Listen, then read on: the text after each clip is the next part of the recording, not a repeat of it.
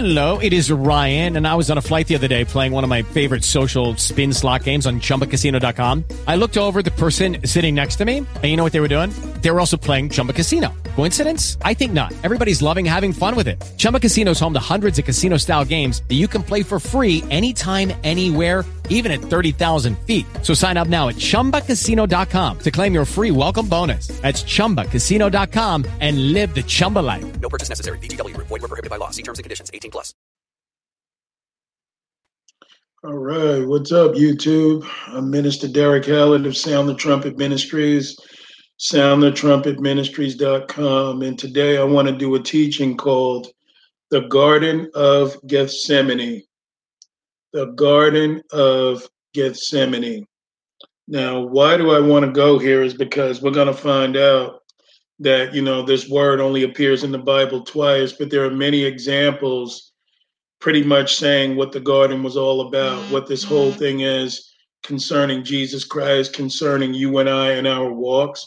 We're even going to go into what the meaning of what Gethsemane really means and why it's important to you and I. So, I don't want to waste a lot of time in this concerning this, but I believe we're going to learn a lot today. We're going to learn a lot about our Lord Jesus Christ, and we're also going to learn, give us more reason to even love him and appreciate him and desire him, because when you think of all the things that he did, all the sacrifices that he made, how the Bible says he poured out his soul unto death, we're going to have new meaning and understanding as to what that is concerning the Garden of Gethsemane, the significance of why he was in the garden, what he left there, what he allowed to be distributed unto you and I, and what he has done to us that we may be able to do to others.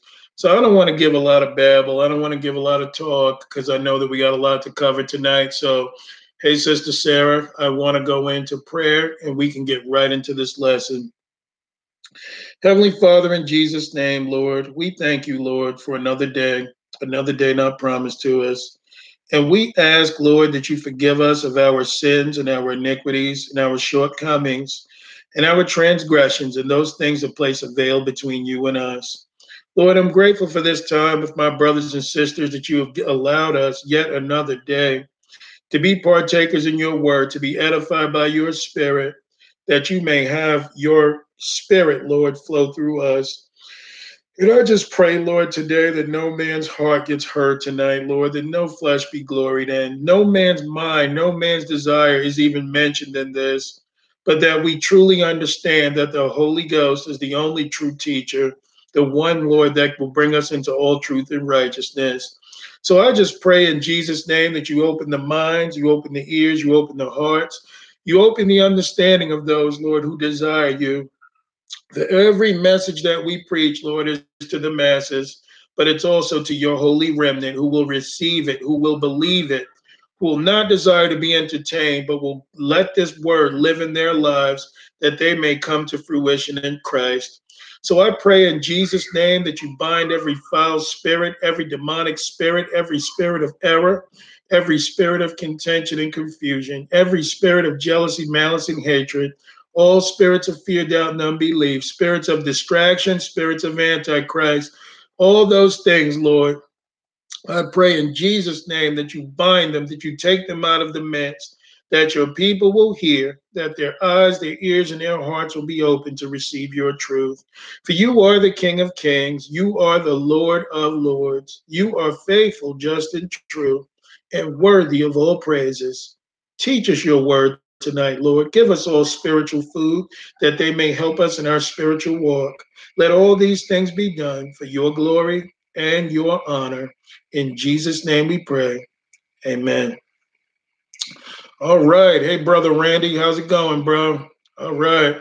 So, the thing is we're going to go into the Garden of Gethsemane tonight, and I want to get right in. I want to start with Isaiah 53. And then we're going to get right into this lesson concerning the garden. So let's begin in Isaiah 53. I think we're going to learn a lot today. I think we're going to gain a lot. And I'm grateful for my brothers and sisters who are willing to hear the truth. Okay, because truth is not something you can fool around with today. because there's so much lies and so much deception. Why would you even want to turn away from the truth? What brings us confusion in our lives is our unwillingness to know the truth, because Jesus Christ wants his people to know, okay, what he stands for. He does not want to leave his people ignorant. He says that you shall know the truth, and the truth shall make you free. But if you resist the truth, the Bible speaks about the next spirit that comes upon people, which is the spirit of error. So we've got to stay in line with what the truth of the gospel is and desire the Lord Jesus Christ and Jesus Christ alone. So this is Isaiah 53. Let's look at verse 1. He says, "Who have believed our report? And to whom is the arm of the Lord revealed? For he shall grow up before him as a tender plant and as a root out of a dry ground." So, what did this mean for Jesus Christ? This meant that Jesus would come out in plain means, in humble means. You know, he grew up pretty much what you would say was the ghetto of Jerusalem, okay, Bethlehem. And we must be understand that there was nothing, you know, beautiful about Jesus. There was nothing flamboyant. So it says he would come up as a root out of a dry ground. He hath no form nor comeliness. And when we shall see him, there is no beauty that we should desire him. So Jesus was unattractive. Okay. He would have been what you would have called today ugly. Okay. There was nothing about Jesus that you would have looked at. He probably wasn't even that tall. He probably, you know, there could have been a lot of things, but whatever it was, the flesh would not have been attracted to him. I call this the master stroke of God the Father, because he would not allow Jesus to be received through the means of the flesh, but only through the Spirit, only through the truth, only through holiness and righteousness and willingness to serve can we have Jesus Christ. So he says in verse 3, he is despised and rejected of men, a man of sorrows and acquainted with grief. And we hid, as it were, our faces from him. He was despised and we esteemed him not. So you see, Jesus was a rejected person. Jesus was a person that was acquainted with grief.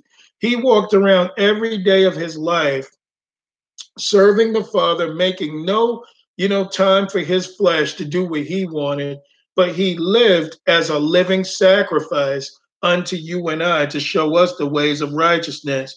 So his purpose wasn't to enjoy this life, but to get all those unrighteous souls born again, that they may escape this life and be a part of the body of Christ. So it says in verse 4, surely he hath borne our griefs and carried our sorrows, yet we did esteem him stricken, smitten of God, and afflicted. But he was wounded for our transgressions, he was bruised for our iniquities. The chastisement of our peace was upon him, and with his stripes, excuse me, y'all, we are healed. So if you look at that word bruised, that's H1792. Let's look up the meaning. That word means to crush, to be crushed, be contrite, be broken. The reason why I'm going here, and I went for this meaning, you guys are going to see what it actually means, okay? Why this bruising was so important to you and I. Look at verse 6. All we, like sheep, have gone astray. We have turned every one to his own way, and the Lord hath laid on him the iniquity of us all. He was oppressed and he was afflicted, yet he opened not his mouth. He is brought as a lamb to the slaughter, and as a sheep before her shearers is dumb, so he opened not his mouth. You know, one of the amazing things about Jesus Christ was his fortitude, the very fact that he knew that he had to die for you and I, and he made no excuses for it. But there were areas in his life that he needed to go through in order for this process to take place. The first was when he was baptized, and the Holy Ghost led him into the wilderness to fast for 40 days to subdue the flesh so that he could return in the power of the Spirit. And the second time was in the Garden of Gethsemane, where he had to pull it together and he had to pray through for a breakthrough so that he can go forward with what the Father did. And the final time, or the third brokenness period of Jesus Christ, was when he endured that cross for you and I, that we may be saved. That the life that was in Jesus Christ would become the life of us. Okay, so anyway, he says, all we like sheep have gone astray. We have turned every one to his own way. And the Lord hath laid on him the iniquity of us all. He was oppressed and he was afflicted, yet he opened not his mouth. He is brought as a lamb to the slaughter, and as a sheep before her shearers is dumb, so he opened not his mouth. He was taken from prison and from judgment, and who shall declare his generation? For he was cut off out of the land of the living. For the transgression of my people was he stricken. So you see, God the Father is not going to allow us to ignore such a great work that Jesus Christ did, all that he did concerning us being alive to Christ. The sacrifice that Jesus made will never be overshadowed by anything we can do in the flesh, anything that we can try and substitute for him or place with him. God the Father won't allow it. God the Father in Matthew 17, when they wanted to make a memorial for Moses, who represented the Old Testament, and Elijah, who kind of represented the New Testament, because he was John the Baptist. I mean, it was the same spirit that John the Baptist had to announce Jesus Christ. And when those things were brought up, you saw immediately the Father came and said, "This is my beloved Son, in whom I am well pleased. Hear ye him." So the last thing God the Father wanted was us to stick anything next to Jesus Christ, because Jesus Christ is our way. He's the truth. He's our life, and Jesus Christ alone. Verse 9, and he made his grave with the wicked and with the rich in his death, because he had done no violence, neither was any deceit in his mouth. Yet it pleased the Lord to bruise him. That word for bruise is crushed. He hath put him to grief, when thou shalt make his soul an offering for sin. He shall see his seed, he shall prolong his days, and the pleasure of the Lord shall prosper in his hand. So let's look at this. It pleased God the Father to crush the life out of Jesus Christ, that you and I may make it. See, truly understanding the love of God is not something that you can get on this side of things. God is totally selfless, that he took his only son that never did any sin, never did anything to anybody, no guile in his mouth. Every day of his life, he glorified the Father. Yet it pleased the Father to crush his own son for the love of you and I. Man, it's a sickly kind of love. It's a crazy kind of love that is totally selfless, totally committed, totally faithful, and totally true. We ought to pray for the heart of God the Father and our Lord Jesus Christ. We should be praying that our hearts become his throne, that he may sit in and dictate through, because what a beautiful love for a father to crush the life of his own son. And he didn't just kill him, he didn't just die. The wrath of Almighty God that should have been for you and I fell on our Lord and Savior, Jesus Christ. Something we got to think about. Look at verse 11. He shall see of the travail of his soul, and shall be satisfied by his knowledge. Shall my righteous servant justify many, for he shall bear their iniquities. Therefore will I divide him a portion with the great, and he shall divide the spoil with the strong, because he hath poured out his soul unto death, and he was numbered with the transgressors, and he bare the sin of many, and made intercession for the transgressors. So what we're talking about is a true hero in time and space. Well, actually, time and space and outside of it. Jesus Christ, poured out his soul unto death, that you and I will live. Man, this is awesome. I want you guys to look at something. The Spirit led me to look up the meaning of the word semine. Okay, now the word Gethsemane means an oil press. Okay, it means to be pressed. You can also call it a place of crushing. But I want you guys to look at this when you get to what the word semine actually means. Okay, this word means, it says, let's see, the word for ointment here in the Hebrew is shemen, meaning ointment, oil, fat, cream, or fertility. This word is almost certainly the origin for the Latin word semen, meaning seed, from which we get our English word semen. So you can say that this was a place of crushing. Hey, Anna, this was a place of crushing, that the life of Jesus Christ would be spewed forth to you and I. You know, this is an amazing thing. And we're going to talk about all of this tonight because it's important that we get understanding of what this whole thing is about. So I have three different places where, I want to attack this. The word Gethsemane is mentioned twice, but we're going to go to three different chapters to get all we can out of it. And we're going to see how this truly relates to the gospel and you and I. So let's get started. I want to go to Matthew 26 and let's look at verse 18. Matthew 26 and 18.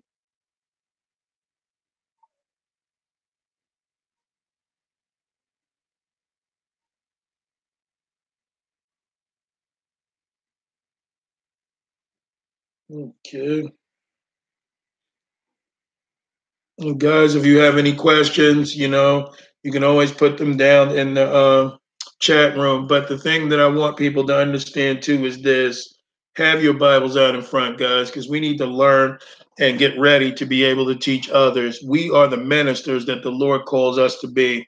So let's look at verse 18. It says, "And he said, Go into the city to such a man and say unto him, The master saith, My time is at hand. I will keep the Passover at thy house with my disciples."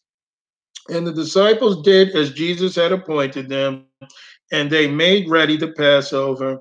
Now, when the evening was come, he sat down with the 12, and as they did eat, he said, Verily I say unto you, that one of you shall betray me. Excuse me. And they were exceeding sorrowful, and began every one of them to say unto him, Lord, is it I? And he answered and said, He that dippeth his hand with me in the dish, the same shall betray me.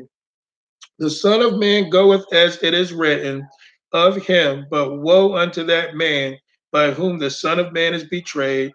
Um, is betrayed. It had been good for that man if he had not been born. Then Judas, which betrayed him, answered and said, Master, is it I? He said unto him, Thou hast said. And as they were eating, Jesus took bread and blessed it and brake it and gave it to the disciples and said, Take, eat. This is my body. And he took the cup and gave thanks and gave to them, saying, Drink ye all of it, for this is my blood of the new covenant, which is shed for many for the remission of sins. So, what's interesting here is, I remember talking to a brother, James, actually maybe almost a week ago now, and we were just sitting there thinking, and the Lord gave us revelation that, isn't it funny how Jesus is sitting here? Can you imagine? He's washing the feet of the disciples. He's sharing the Passover with them. But yet there's an enemy in the midst sitting right at the table. And Jesus knew who it was. And it was almost like he couldn't stop talking about it. Like this thing was troubling him. Although he knew it was his fate to be broken and to be a sacrifice for us. But, just to be betrayed right in the middle of those who supposedly love you. I mean, it had to be rough for the Lord. It had to be something where, you don't even feel right about it, but you still got to go according to what the Father said. And Jesus even washed Judas's feet. He even ate with him, and he allowed Judas to betray him because Jesus's body had to be broken for the life of Christ to come out into you and I. But what's really interesting about this too is that Jesus said, let's see, when Judas said, "Is it I?" Jesus said, "Thou hast said." And then immediately after that, he did the communion with the breaking of the bread, which represented his body. So let's look at verse 27, and it says, "And he took the cup and gave thanks and gave it to them, saying, Drink ye all of it, for this is my blood of the new covenant," or New Testament, they're the same word, "which is shed for many for the remission of sins. But I say unto you, I will not drink henceforth of this fruit of the vine until that day when I drink it new with you in my Father's kingdom." And when they had sung in hymn, they went out into the Mount of Olives. So right after they sang a hymn, they went out into the Mount of Olives. Look at verse 31. Then saith Jesus unto them, All ye shall be offended because of me this night, for it is written, I will smite the shepherd, and the sheep of the flock shall be scattered abroad. So what Jesus knew was going to come was the shepherd, who was himself, would be smitten, would be beaten, would be killed, would be crushed. And he says that the flock that followed him would scatter and run away. This is prophesied. Verse 32.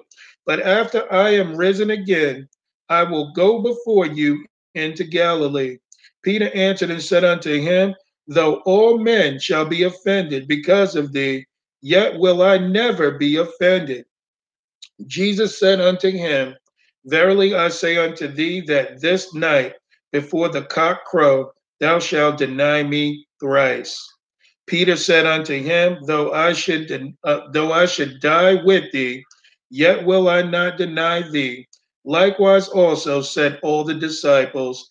Then cometh Jesus with them unto a place. No, well, let me just stop right here, verse 35.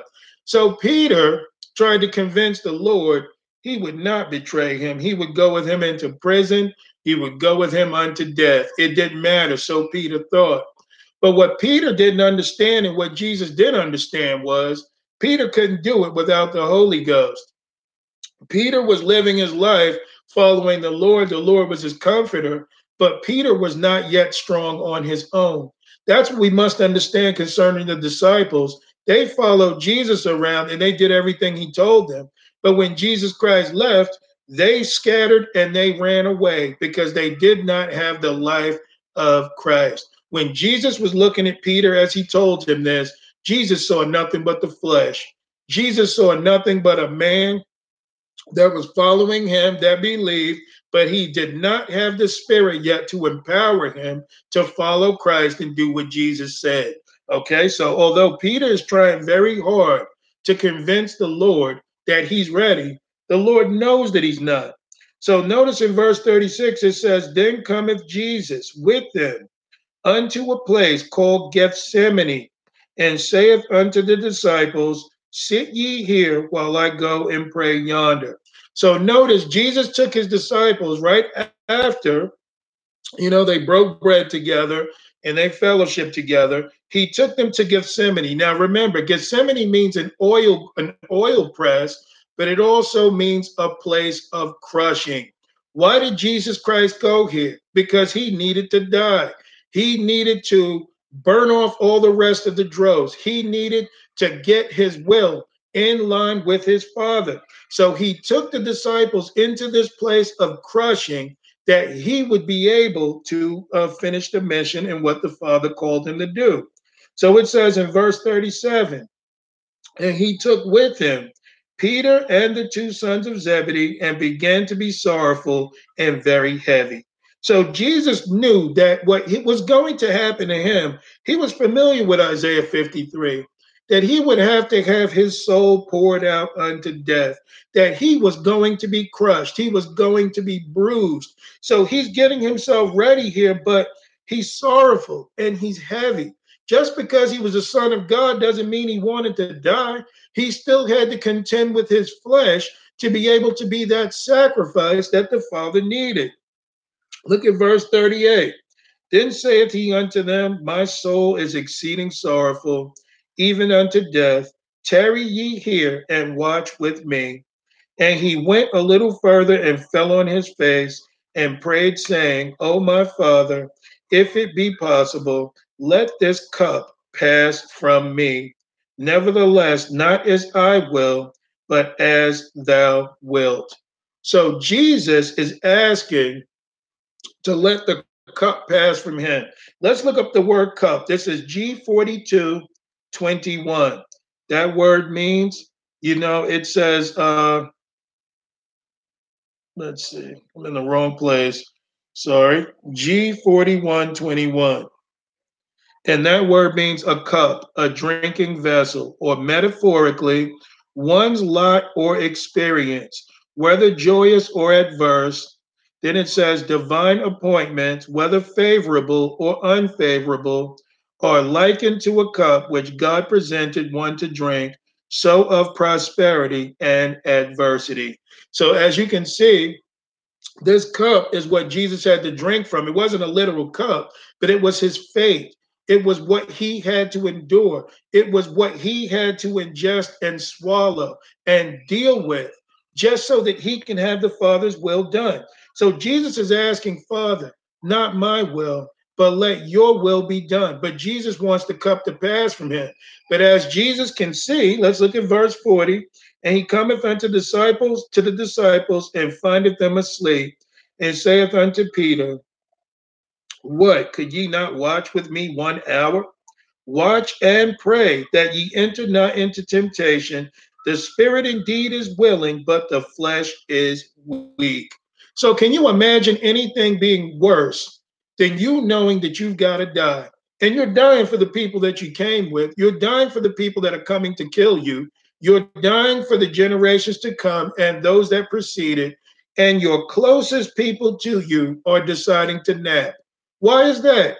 Because for one, they were in the flesh, they were not in the spirit. Two, this was Jesus's cross to bear. This was his cup that he had to drink from for the sins of the whole world. So imagine he's going back for help, trying to see if his brethren are praying with him, and they're fast asleep. You know why? Because it's not their butts on the cross. It's not the burden that they have to bear. And this also tells us where we need to understand that we've got to work out our own salvation through fear and trembling. We have to make our calling and our calling sure, okay, within the Lord. So there are times that I can even say, I'm not Jesus, nor did I have an experience like this. But the Lord brings experiences that are relatable. That's one of the good things about being a minister or being someone that goes after disciples, because you can do a lot of things for people that they'll be ungrateful over, that they don't understand yet. Things that you're excited about, that you want to do for the Lord, you'll find out they're not that excited because it's not what God might have called them to do. So this is Jesus's cross to bear. He has to die, and he's telling his disciples to pray so that they don't fall into temptation. But yet they wanted to sleep. Look at verse 42. He went away again the second time and prayed, saying, "O my Father, if this cup may not pass from me, except I drink it, thy will be done." So notice he asked for the cup to pass from him, but he wanted to not drink from the cup, but he wanted to serve the will of his Father. When he got no answer, then Jesus is growing stronger in this. He says, if this cup cannot pass away from me except I drink it, thy will be done. So he's getting more in line with what the will of his Father is, that what?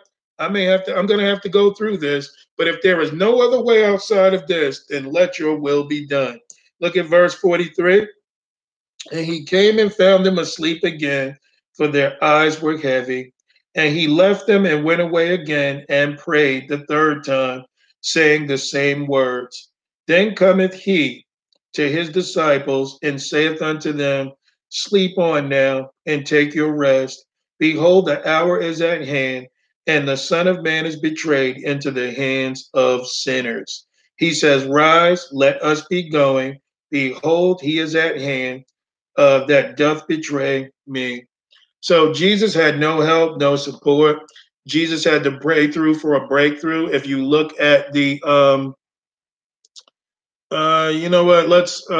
I want to move on. I want to go to Mark 14 and we'll look at verse 32. I know this is sounding jumbled, but I'm just trying to make the points that Jesus had to go forward anyway, regardless of who wouldn't be with him, regardless of who didn't care that he had to die, because that was the calling upon his life. If this place of Gethsemane is a place of crushing, then we've got to understand that that's what happens with you and I when we need to die out to self, when we need to get in line with what God wants.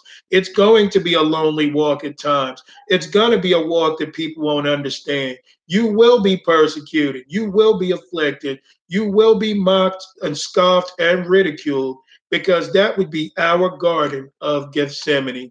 It is meant for you and I to deny self, to forget about self, to go on with the will of the living God. So let's go to Mark 14. I promise you this is all going to make sense. Mark 14.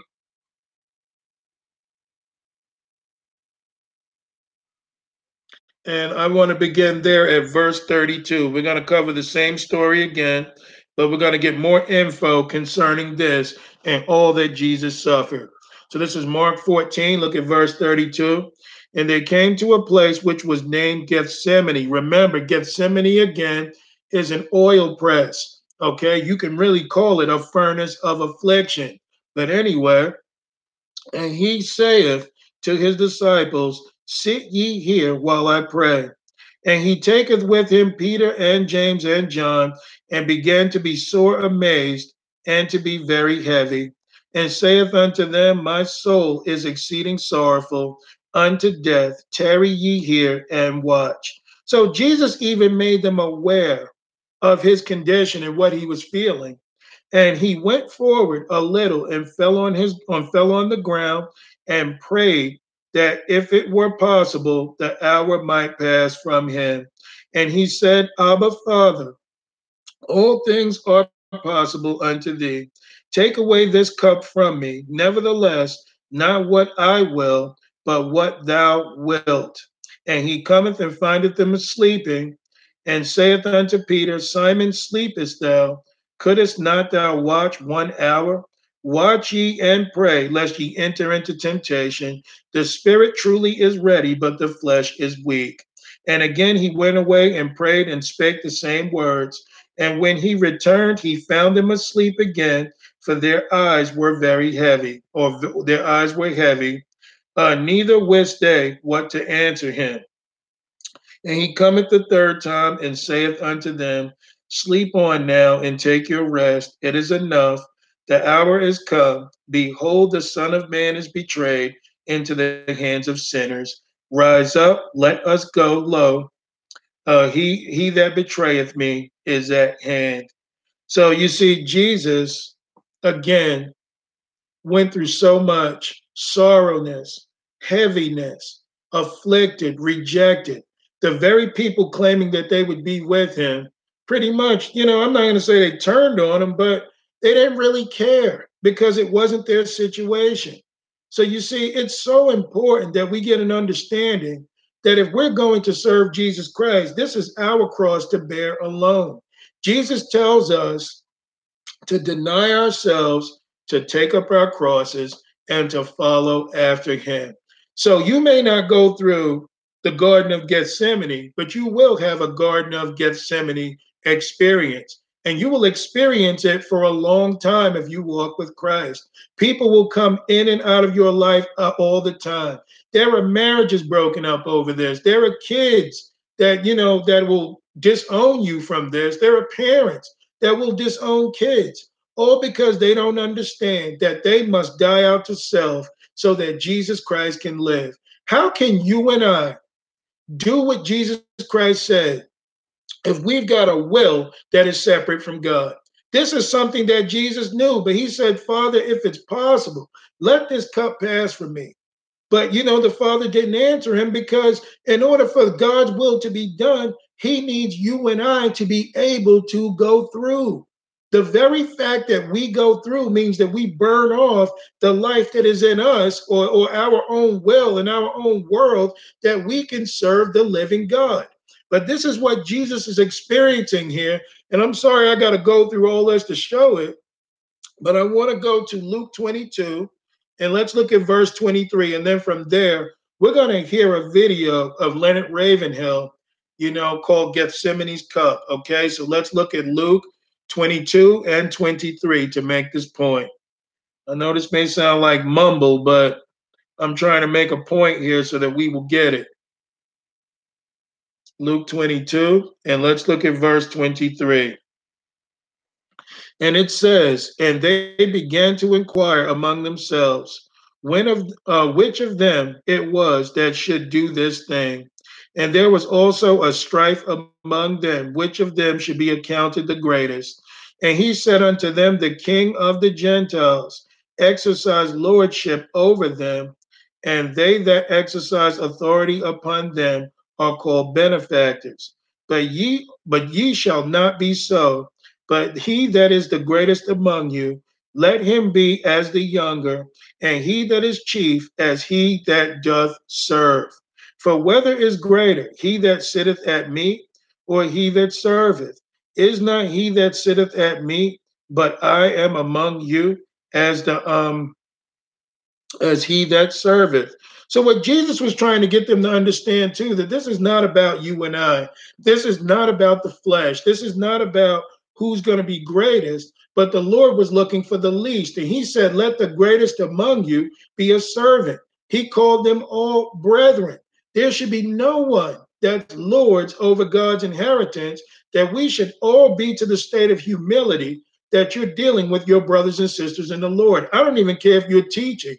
The bottom line is we need to be broken and contrite before our brothers and sisters, not wound up in pride, not trying to exercise authority over people or trying to make people your servants. But he made clear that him that would serve would be the greatest, because you're trying to help other people grow. You're not worried about yourself. Look at verse 28. Ye are they which have continued with me in my temptations, and I appoint unto you a kingdom as my Father hath appointed unto me. So notice Jesus promised them. He says that you guys are those that continued with him in his temptations. And then it says, and I appoint unto you a kingdom as my Father hath appointed unto me. So you've got to go through the temptations. You've got to go through your trials. You've got to go through that place of crushing. You can be fit for the master's use. Okay, look at verse 30, that ye may eat and drink at my table in my kingdom and sit on thrones, judging the 12 tribes of Israel. And the Lord said, Simon, Simon, behold, Satan hath desired to have you, that he may sift you as wheat. But I prayed for you that I prayed for thee that thy faith fail not. And when thou art converted, strengthen thy brethren. So the Lord made clear, Peter, I'm praying for you, but you're not yet converted. What is converted? Truly born again of the Spirit. He told Peter that when you are converted, then you go and strengthen your brothers. If you have not been converted, you cannot strengthen your brethren. What made Jesus make disciples? Jesus was born again. Jesus was full of the Spirit. Jesus had everything that he needed so that he could win disciples. But as you notice, while he was winning disciples, while he was doing the will of the Father, he was also suffering, okay, because of the fact that he lived a denied life.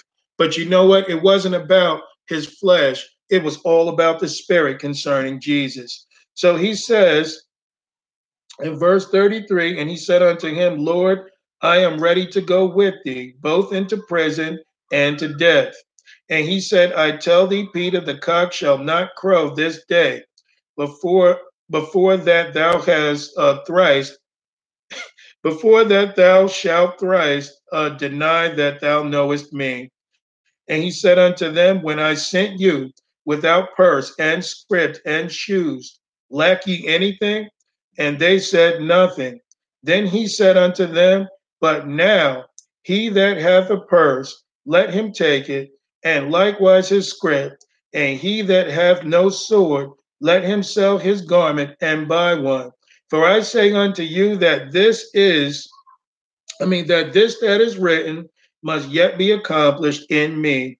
And he was reckoned among the transgressors, for the things concerning me have an end. So Jesus was making very clear here, guys, my time has come. You lacked nothing. You had all these things, but, when I provided for you, but I'm getting ready to die. I'm getting ready to go through. I'm getting ready to not be here. So he says, yeah, you better go and save money and stuff for your purse now. And if you don't have swords, buy two, buy swords. He wasn't telling them to carry swords and to fight with. He was telling them that times are going to be that bad that this has become a time of war. Now, if you read later in the chapter, you know that Jesus was making clear that, you know what, let me just read this. I just want to make this point. So he says in verse 38, and they said, Lord, behold, here are two swords. And he said unto them, it is enough. And he came out and went as he was wont to the Mount of Olives, and his disciples also followed him. And when he was at the place, he said unto them, pray that ye enter not into temptation. So the bottom line is Jesus took them also, like in this account, to the Garden of Gethsemane, and he said the same thing to them, to pray that you don't enter into temptation, that you've got to be strong. This is the point, to be prayed up. Verse 41, and he was withdrawn from them about a stone's cast and kneeled down and prayed, saying, Father, if thou be willing, remove this cup from me. Nevertheless, not my will, but thy will be done. And there appeared an angel unto him from heaven, strengthening him. So what did Jesus do? He prayed through. He prayed through that veil, and an angel of the Lord came to give Jesus strength to endure. So just because we're baptized in the Spirit doesn't mean that we don't need to do anything else. We've got to have a prayer life. This was the biggest trial in the life of Jesus Christ, because this was his place to be tried. This was his place to be crushed. This was his trial that he needed to get through. And he called on the Father for his help. And the Father sent an angel to strengthen Jesus to get him ready. Verse 44, and being in the agony, he prayed more earnestly, and his sweat was, as it were, great drops of blood falling down to the ground. And some people think that this is some type of metaphor that Jesus was sweating drops of blood. This can actually be done. This is called hematidrosis or something like that, but it's a medical condition that when you're under extreme stress, you can bust vessels in your face and in your head that will allow your blood to pour in through your sweat glands. So he was under such extreme stress that he sweated great drops of blood. But once again, he prayed through, he broke through. And when the Father didn't answer him for a separate will, then Jesus went according to the will of the Father. But what needed to happen in the Garden of Gethsemane is Jesus needed to be crushed. He needed the rest of the flesh. He needed all the will that he might have had that was separate taken from him, because only broken vessels can be filled. I said all that to say this, guys. Now we're going to hear a quick clip of Leonard Ravenhill, and this should be good. And then we're going to relate this Gethsemane experience to the gospel. All right, this is important. So let's play Leonard Ravenhill real quick.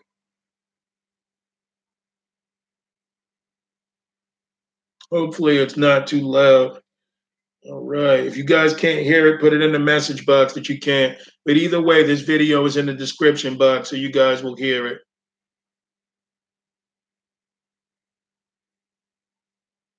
So you hear a lot of people talking about melanin. You got people talking about the pineal gland. That's not it, guys. Sorry. Nobody's really giving them. What does he say? Father, if it be possible, may this cup pass away from me. But if I drink it, then thy will be done. What was in that cup?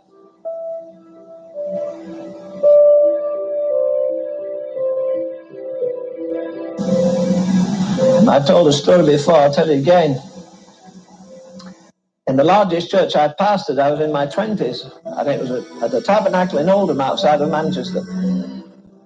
And going down the street one day, it was 5 minutes of 5, I remember, and as I went past the door of this very humble kind of place, this lady put her head up and said, "I know who you are, you're the pastor of the tabernacle." I said, "That's right. I've been to the tabernacle. I usually sit at the back. I'm very poor, and I can't have anything to put in your offering." All right. And she said, you come in my house and have a cup of tea. I said, "No, I'm sorry, it's 5 minutes of 5. And I'm due for tea, as we say in England, or supper at 5 o'clock. No, that's not the reason. That's not the reason. You won't be coming because I'm poor. And it isn't a nice house like some of your folk are. I'll come in. I went in. The kind of a house you go in and hold your nose as you go in, you know. I've been in some pigsties of a house, but never one like that, I'll tell you that. I sat down at the table and there was just about this much space to get from the front door, and it was all stacked up with books. She bought them at a junk shop down the road. She'd read thousands of them. The table was full. And there was a little space at the sink, and then there was a big sink. It was piled up with dishes. She hadn't had a washing up of dishes, I'm sure, for months. And there's a nice piece of bacon, and it was all green and moldy, you know. Real appetizing kind of thing. What do you call that stuff you get off mold? Penicillin. She'd $50 worth of penicillin on that thing, I'm sure. And she didn't even know. She said, "Did you bring tea?" I said, "Yes." She said, "All right." And she had a teapot that had been white once, and it was all messed up on the outside, and she reached in the sink and took a cup out that was all slimy on the outside, and as I looked in, it had tea leaves and some corruption in the bottom. And she just took that black tea and she poured it in that cup. And she said, "Do you take cream?" I said, "Yes, I do." She said, "I don't have any." "Do you take sugar?" "Yeah, I don't have any." You know, as she held, her fingernails were all in mourning. They were covered with dirt, and she held that filthy cup out with that rotten, cold tea, with no sugar, no cream, no anything. And I looked at it, and I guess I shrunk off from it, you know. She said, "Drink it." You know, as I put my hand out to take that cup, right there, never forgotten, my mind just went 2,000 miles away from England to a place called, at that time, Palestine, and 2,000 years back to this man in the garden when the Father said, "Drink it." Drink it. Well, that's enough to lay us out, surely. He's the essence of purity. He's the essence of holiness. He was harmless and undefiled and separate from sinners, and yet he takes the most horrible thing this world has ever had, symbolic of all the sin of all the ages. You can mention it, all the physical corruption, lesbianism, like a lousy, rotten, corrupt thing that sends men to jail, that makes men rot in their bodies. Every vicious thing, the pride and the anger and all the other things, the sins of the flesh, the sins of the spirit, and they're all there, and he took that cup. There's nobody there to sustain him. Except, of course, again, the Father.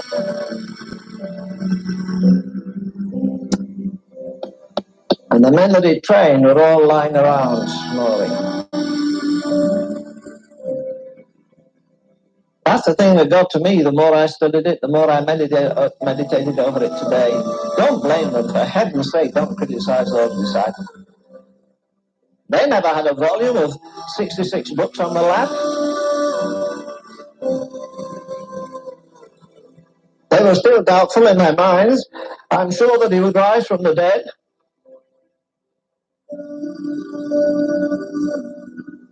What kind of a judgment do you think the church is going to have when we get to the judgment seat with all the knowledge we have and all the light we have and all the versions we have? Why did he do it? Why did he do it? He did it for this reason. He said right through his life, all that he did, everything he did, pleased the Father. And you remember the verse that says, for the joy that was set before him, he suffered the cross, despising the shame. Now, I don't believe he had any joy in hanging on a cross. This is the ultimate goal why I came into the world, that I might please the Father. It's the only way that redemption could be completed.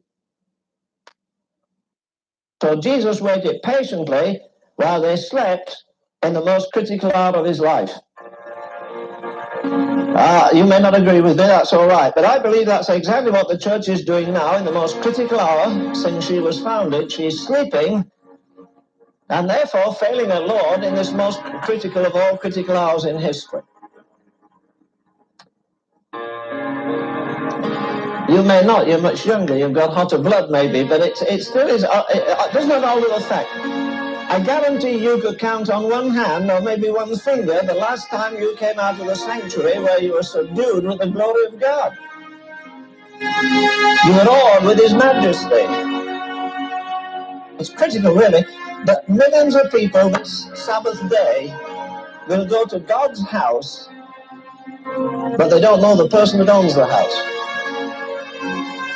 Would you go knock at somebody's door, a house you didn't know, you knock at the door and the fellow says, what do you want? I don't really know. Who are you? Well, I live in this house. And yet people are content to go Sunday after Sunday and never meet the owner of the house. Just atmosphere, just emotion. I think we get fascinated with events rather than the Son of God himself.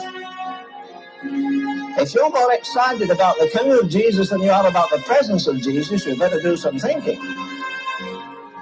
It's his presence that matters.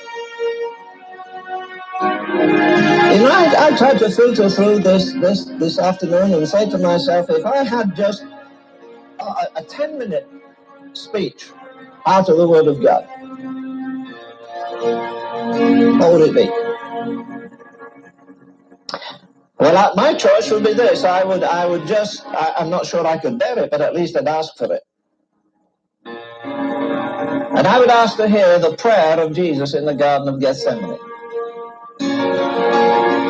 I think it's the most wonderful thing that human lips ever uttered. You know, these brave, we've all done it. All to Jesus, I surrender. We've sung it over and over, and then during the week, when it's a choice between this and that, we choose that, not him. Prayer meeting, well, not tonight, it's wet. Some other choice. How easy it is to be apparently sincere and yet really hardly knowing our own hearts, because it's emotion that stirs us to say, yes, Lord, look, all this bunch, you can't trust Thomas, he's got a streak of doubt in him, and John's a bit weak, but me, Peter, I can meet them all.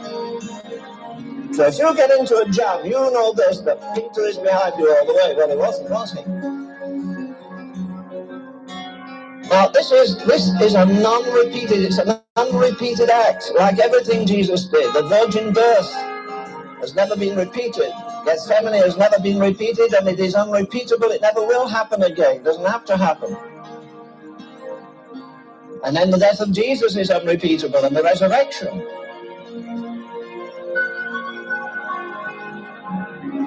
And they're sleeping. Dear Lord, as I read this again, and I thought how he waited for them. He could hear them maybe snoring and turning over and thinking, yes, another hour, maybe another hour. The daylight will come. And you wake up, you've been through the most amazing night in history, and it passed over you like that. And, you know, I think we're doing the same thing very much in the church.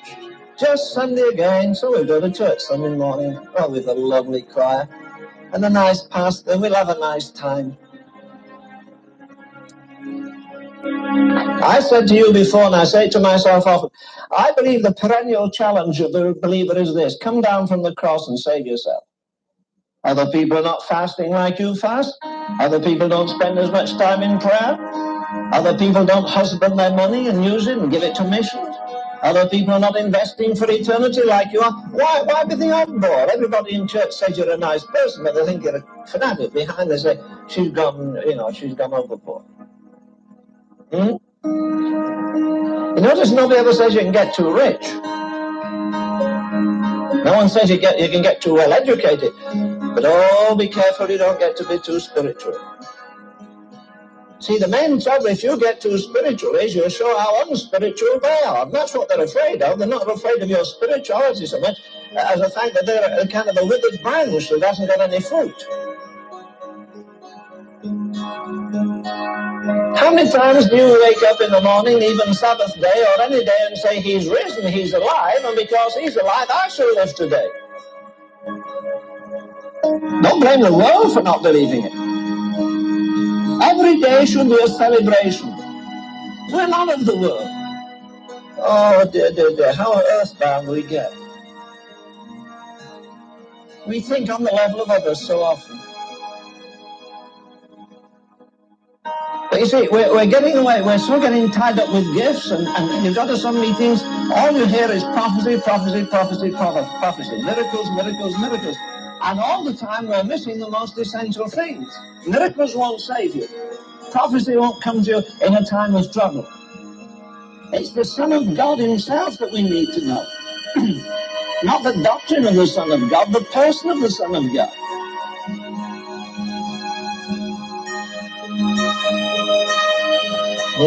If you sing all to Jesus, I surrender, maybe he'll come back and see you do surrender it too. You may have to surrender some friendship, you may have to surrender a career. Maybe he'll wreck all the things that for years you've thought about as being the very thing God wants you to do, and you suddenly find it isn't. It's something you wanted to do for God, not something that God wanted to do for him.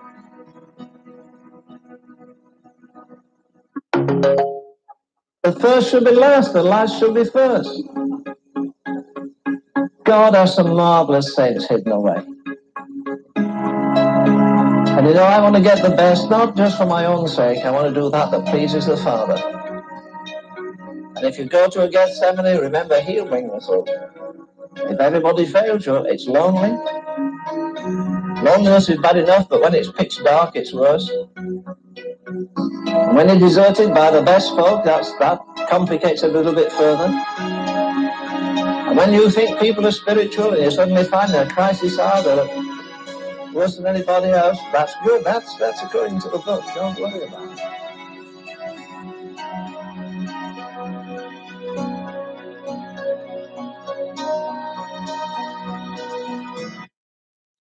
Okay, so that was Leonard Ravenhill. I don't know if people were able to hear it. Like I said, it is in the description box if you guys want to check it out. But there is a point there where he talks about a woman that he invited into his house.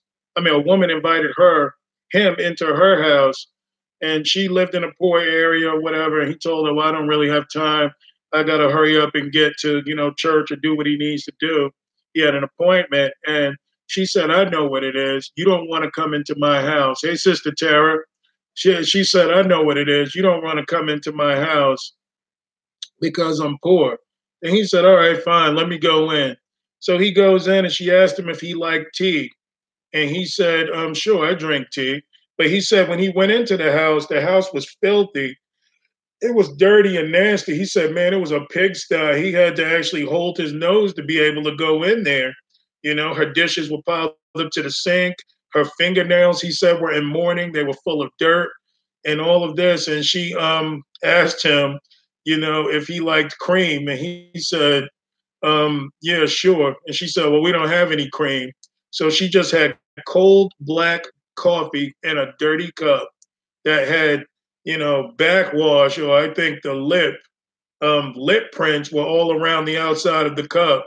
And she wanted him to drink it. And he looked at the cup and he said his mind went back 2,000 years to Jesus Christ, how Jesus Christ had to endure the cup that he drank that was full of sin, lesbianism, all kinds of crimes, all kinds of filthy sexual things that were going on, all that he died for, all the filth, even those who committed abortion, all these things were in that cup. And Jesus had to drink that cup like a guilty person, even though he was innocent.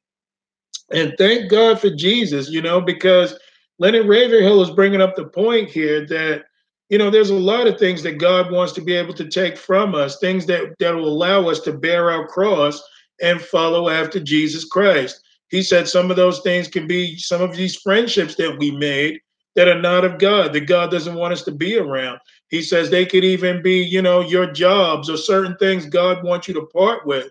There could be even work in the ministry that we think that we were supposed to be able to do, and really we did it for God, but it wasn't God's call for us.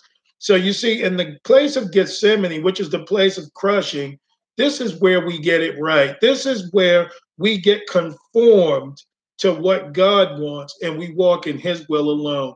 But I'll tell you, the biggest problem for Christians is not so much that we have to try to follow the Lord. It's that we don't die out to self so that we can follow the Lord. Because as you know it, a dead man can't do anything but remain dead. But Jesus Christ wants you and I to be able to die out to self and that we can walk with the Lord. Okay? The reason why we don't walk with the Lord and we don't get to the fullness of what the Lord calls us to is because we are still alive to self. We've got to die out to self. How do we do that? Through fasting, through prayer, through what do you call it? Fasting, prayer, and just denying ourselves in worldly life, spending time with God, doing the things that he wants. Why is this important? Because the flesh itself does not like to do spiritual things. Your flesh will never like Jesus. That's why it's got to go. As long as your flesh is alive, you will never be able to serve Jesus Christ the way that he calls you to, because your flesh has a will of its own. So that's what we're going to be talking about, dying out to self, dying out to the desires of us, dying out to our own will that we may pursue the Lord's will. The Lord said, unless you hate father, mother, sister, brother, and all these different things, husband and wife, children, and your own life, you cannot be a disciple of Jesus Christ. Does he mean hate? No, he's talking about unless you can take being hated by them, unless you can put Jesus Christ before them, you can't be a disciple of Jesus Christ. That's why this is so important, that our will gets broken and God's will becomes ours. And when you've got that, you've got the old wine, you got the new wine jar or the new wine vessel that can house the new wine, because you will do what your Father, your Heavenly Father, and Jesus Christ our Lord will tell you to do. You will ebb and flow as the Spirit goes. You will not have a schedule of your own. Jesus says, the wind bloweth where it listeth, and neither can anyone tell the sound thereof when it's coming and where it goes. So is everyone that is born of the Spirit. So we've got to get to that place with God where we are dead to self and we allow the Lord to work through us. What are the first stages of this? Romans 12, 1 and 2. Now we beseech you, therefore, brethren, by the mercies of God, that you present your bodies a living sacrifice, holy and acceptable unto God, which is your reasonable service. And be not conformed to this world, but be ye transformed by the renewing of your mind, that you may prove what is that good and acceptable and perfect will of God. You've got to present your body as a living sacrifice so that the Lord can use it, work through it just like he did Jesus, so that you can have the Father's will done with the life of Christ in you, reaching other people. The problem is we try. What we need to do is start dying out to self, dying out to the will of the Lord, dying to get rid of the lust of the flesh, the lust of the eyes, and the pride of life. The less you feed the old man, he will die. When you start starving out the old man, he dies out, and you begin to pick up the spiritual appetites of the Lord. And you see, this itself will change our nature that we can walk with God. Because a lot of people might have had, like, let's just say alcohol or drug problems, and they stopped doing the drugs and the alcohol, but they've never denied the flesh. So what happens? They become gluttonous. They pick up other habits that can keep the demons around or can keep their lustful appetites around. They may even fornicate. Okay, I can do this. This makes me feel better. But what we need to do is to give it all to Christ, to die out to self and let the Lord work. All right, so let's get started. Now, this is where we're going to get into the teaching. Let's go to Matthew 16.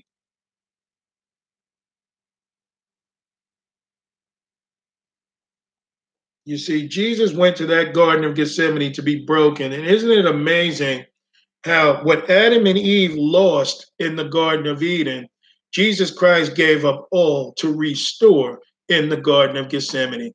He is the first and the last. Thank you, Jesus. You see, all the gospel is significant, all the word of God is, but the question we need to be asking is, how does it relate to the gospel? That's what's most important.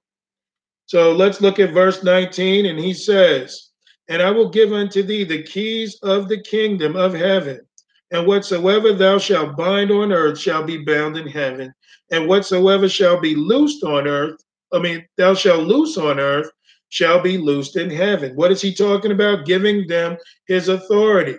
Then he says in verse 20, "Then charged he his disciples that then should tell no man, that they should tell no man that he was Jesus the Christ.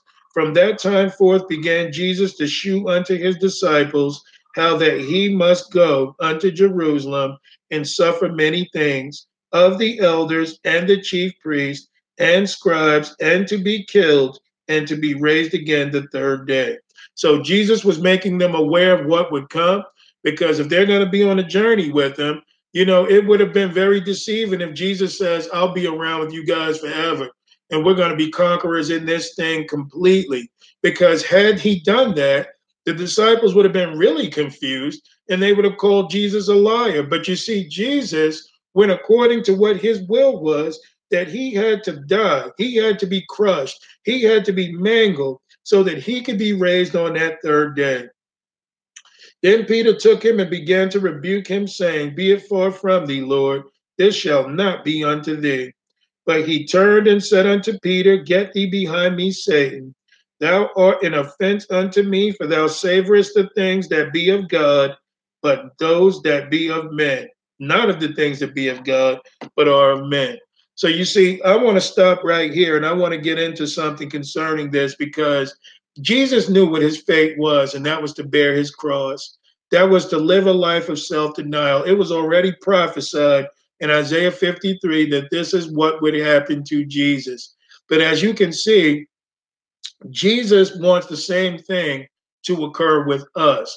Not that we go and wait in a garden for us to be persecuted, but that he's telling us we have to live a life of self-denial. And you see, a lot of us know what this Bible says, and they know what the gospel says, and they know what the calling of their life is, and they know what it is to follow a Christian.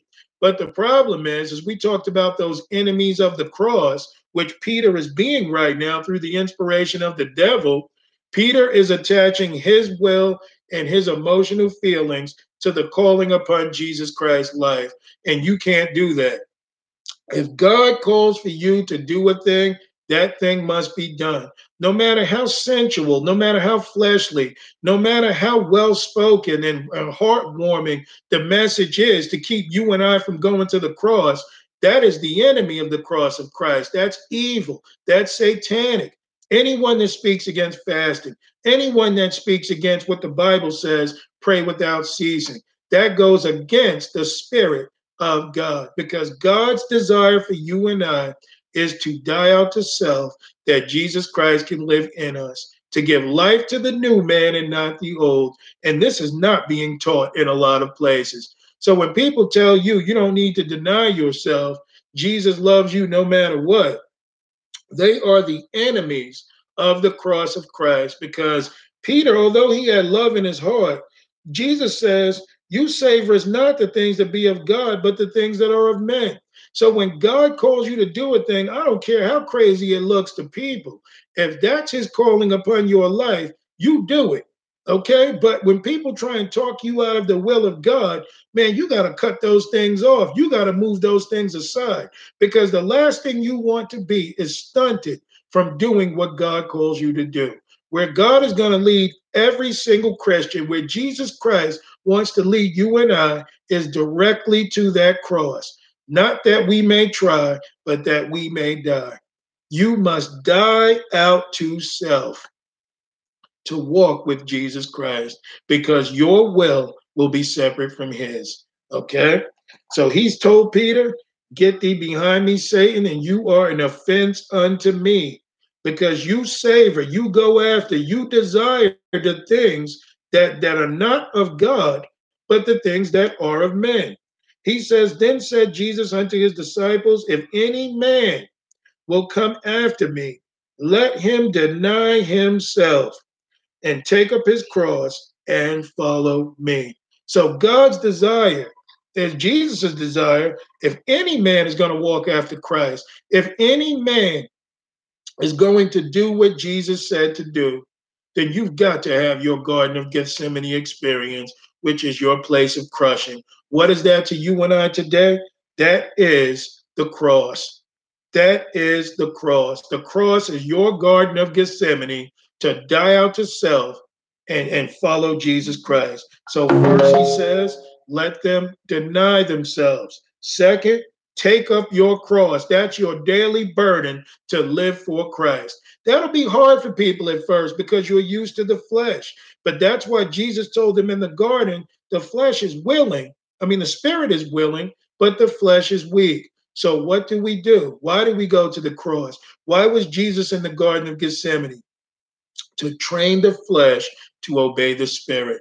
He had to kill the rest of it off at that point so that he could get to that cross. Okay? When those guys were sleeping, when they weren't there for Jesus Christ, in many ways, they were the enemies, but it wasn't their cross to bear yet. And Peter told the Lord he would be with you. That's what Leonard Ravenhill said. Peter said, yeah, I've got your back. Let's do it. But when the time came, Peter was walking afar off. Instead of Peter being in the fire with Jesus, Peter was warming his hands by the fire. He wanted no part of it. But you see, that fire, that trial, that Garden of Gethsemane, that cross is meant for you and I to do one thing. That is to be tried, that is to die, that is to be crushed so that the life of Jesus Christ will spring forward in us. So then he says in verse 25, for whosoever will save his life shall lose it, and whosoever will lose his life for my sake shall find it. For what is a man profited if he shall gain the whole world and lose his own soul? Or what can a man give in exchange for his soul? That's something to think about. This is the gospel. This is what Jesus said. But you see what the enemies of the cross will do? Well, he said it, but he meant it metaphorically. He meant that you can deny some things, but he's not asking you to deny your own life. That's what he says here. You've got to lose a life for a life. You've got to die out and mind, body, soul, and spirit, that you may have the mind of Christ. You may have the spirit of Christ. Jesus will walk in your body and get his will done. If any man comes after Jesus Christ, you've got to deny yourself. He didn't say pieces of yourself. He said, deny yourself, pick up that cross, and walk with him. Because a lot of us may go to the cross, some of us may pick up the cross, but how many of us want to lay on the cross? You see, we've got to get on that cross if we are going to be the new man, which is Christ, which is a life of self-denial. All right, so let me move on. I want to go to another spot. Let's go to John chapter 12.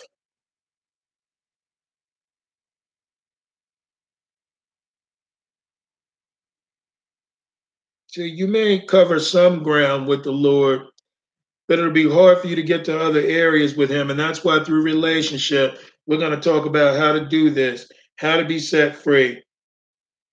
Because what God wants is what matters most. All right. So let's look at verse 23. No, actually, I want to get to where they asked Jesus a question. Let's go to verse 21. This is John 12. Let's look at verse 21. And it says, the same came therefore to Philip, which was of Bethsaida of Galilee, and desired him, saying, Sir, we would see Jesus. Philip cometh and telleth Andrew, and again Andrew and Philip tell Jesus. And Jesus answered them, saying, the hour is come that the Son of Man should be glorified.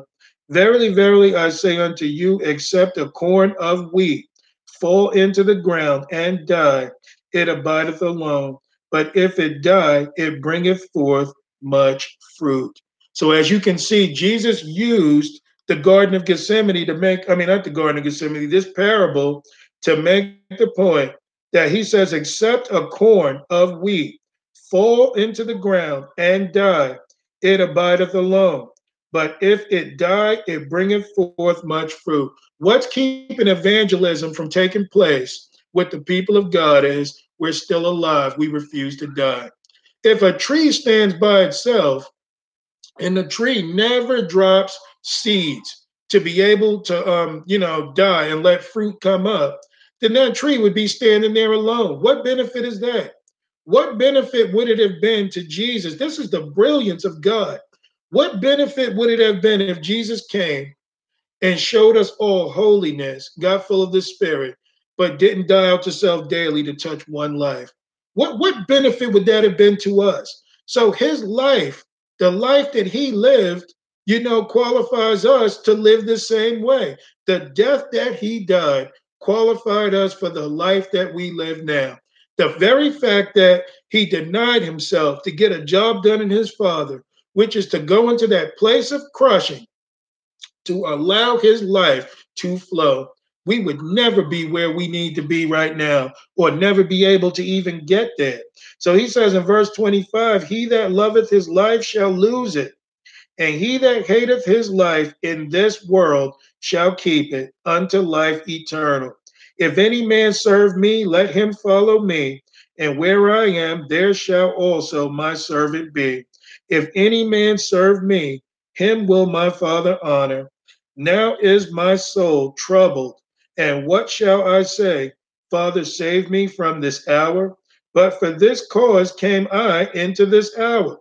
So Jesus is making clear, why would I ask my Father to save me from this hour when this is my fate, that I might die, be broken up, be crushed, so that my life can flow into another? This is what we're missing as Christians. We're so concerned about our careers. We're so concerned about our marriages. We're so concerned about our children and all the things that we want, all that we can have here. But because we have not denied self, we can't go and even tell people about Jesus. We can't get on the path and do what Jesus says. I'm not saying forsake your kids. I'm not saying forsake your marriages and, whatever God leads you to do in your career, whatever. But the point I'm making is these things cannot have preeminence over the will of God. If we're that alive to the world and we're living just like the world, we can't win souls. You see, I don't feel like doing this every day. I don't feel like, hosting study 3 times a week or whatever's going on. There are times I really don't. There are times I'm tired. I just want to have a night to myself. But the Spirit of God tells me, no, we need to get out there. We need to feed the homeless. You need to preach that word. There may be someone new coming on here that has never heard of Jesus that may give their lives to Jesus. So as much as I may, there are times I murmur and complain, the Spirit tells me, oh man, dry those tears and get doing what I'm telling you to do. Because you know what? For me, the best is yet to come. I haven't discovered pressure yet, but pressure is coming. Jesus referred to that as the hour and power of darkness. Why was he able to go through it? Because he lived a life of self-denial. And none of us are going to get through these trials until we're able to forsake self to walk with Christ. That's when we truly do what the Lord tells us to do. As he said, that corn has to fall onto the earth and die to bring forth life. You and I have to die to bring forth life. So let's move on. I want to go to another place. Let's go to 1 Corinthians 15 and let's look at verse 19.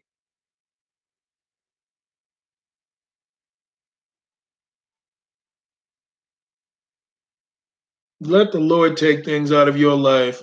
Let him do it. That way it'll be in the righteous way, the way that he wants it to. But I'm telling you, I know there's some people that may listen to this and you can be at home and the kids and the husband and everybody's fine, or the wife, they're all fine. But you start getting into this, start listening, watch your kids run around the house fighting and going crazy. Watch turmoil erupt. Watch an argument with your wife or husband may spring forward. Why? Because the devil does not want you hearing this about self-denial, dying out to self, and giving all to Christ. You see, there are things that try and keep us alive, and we've got to know what those things are so that we can die and be one with Jesus. So let's look at 1 Corinthians 15, look at verse 19. He says, if in this life only we have hope in Christ, we are of all men most miserable. But now is Christ risen from the dead and become the first fruits of them that slept. For since by man came death, by man came also the resurrection of the dead. So, through Adam, through his sin, you and I live with that curse today. We are subject to death, but thank God for Jesus and what he did in the Garden of Gethsemane to allow all those who are dead to be resurrected who died in Christ. Verse 22 says, for as in Adam all die, even so in Christ shall all be made alive. But every man in his own order, Christ the first fruits afterwards, they that are Christ at his coming. So as you can see, Jesus was the first fruits, the first to be turned, the first to have the glorified body, the first to die out to self, the first to endure the cross, the first to be ascended up and came back with a glorified body. But you and I, we're going to get ours upon that resurrection. What Jesus endured on the cross for 6 hours, what he endured in the Garden of Gethsemane all night, all those things were meant to, tied to our lives, the way that we live. What he endured for one day, with all that agony, all that torment, all that praying and pressing through and all that heaviness is what you and I will go through for a lifetime until we get that glorified body. So it says, I believe I'm in verse 24. Then cometh the end, when he shall have delivered up the kingdom of God, even the Father, when he shall put down all rule and all authority and power. For he must reign till he have put all enemies under his feet. The last enemy that is destroyed is death. For he hath put all things under his feet. But when he saith all things are put under him, it is manifest that he is accepted, which did put all things under him. So what we got to understand too here is when he says the last enemy to be destroyed is death, the only way that you and I will do the Lord's will is if we don't fear death. And what would cause us not to fear death is if we're dead already in Christ. See, that's what a life of self-denial does.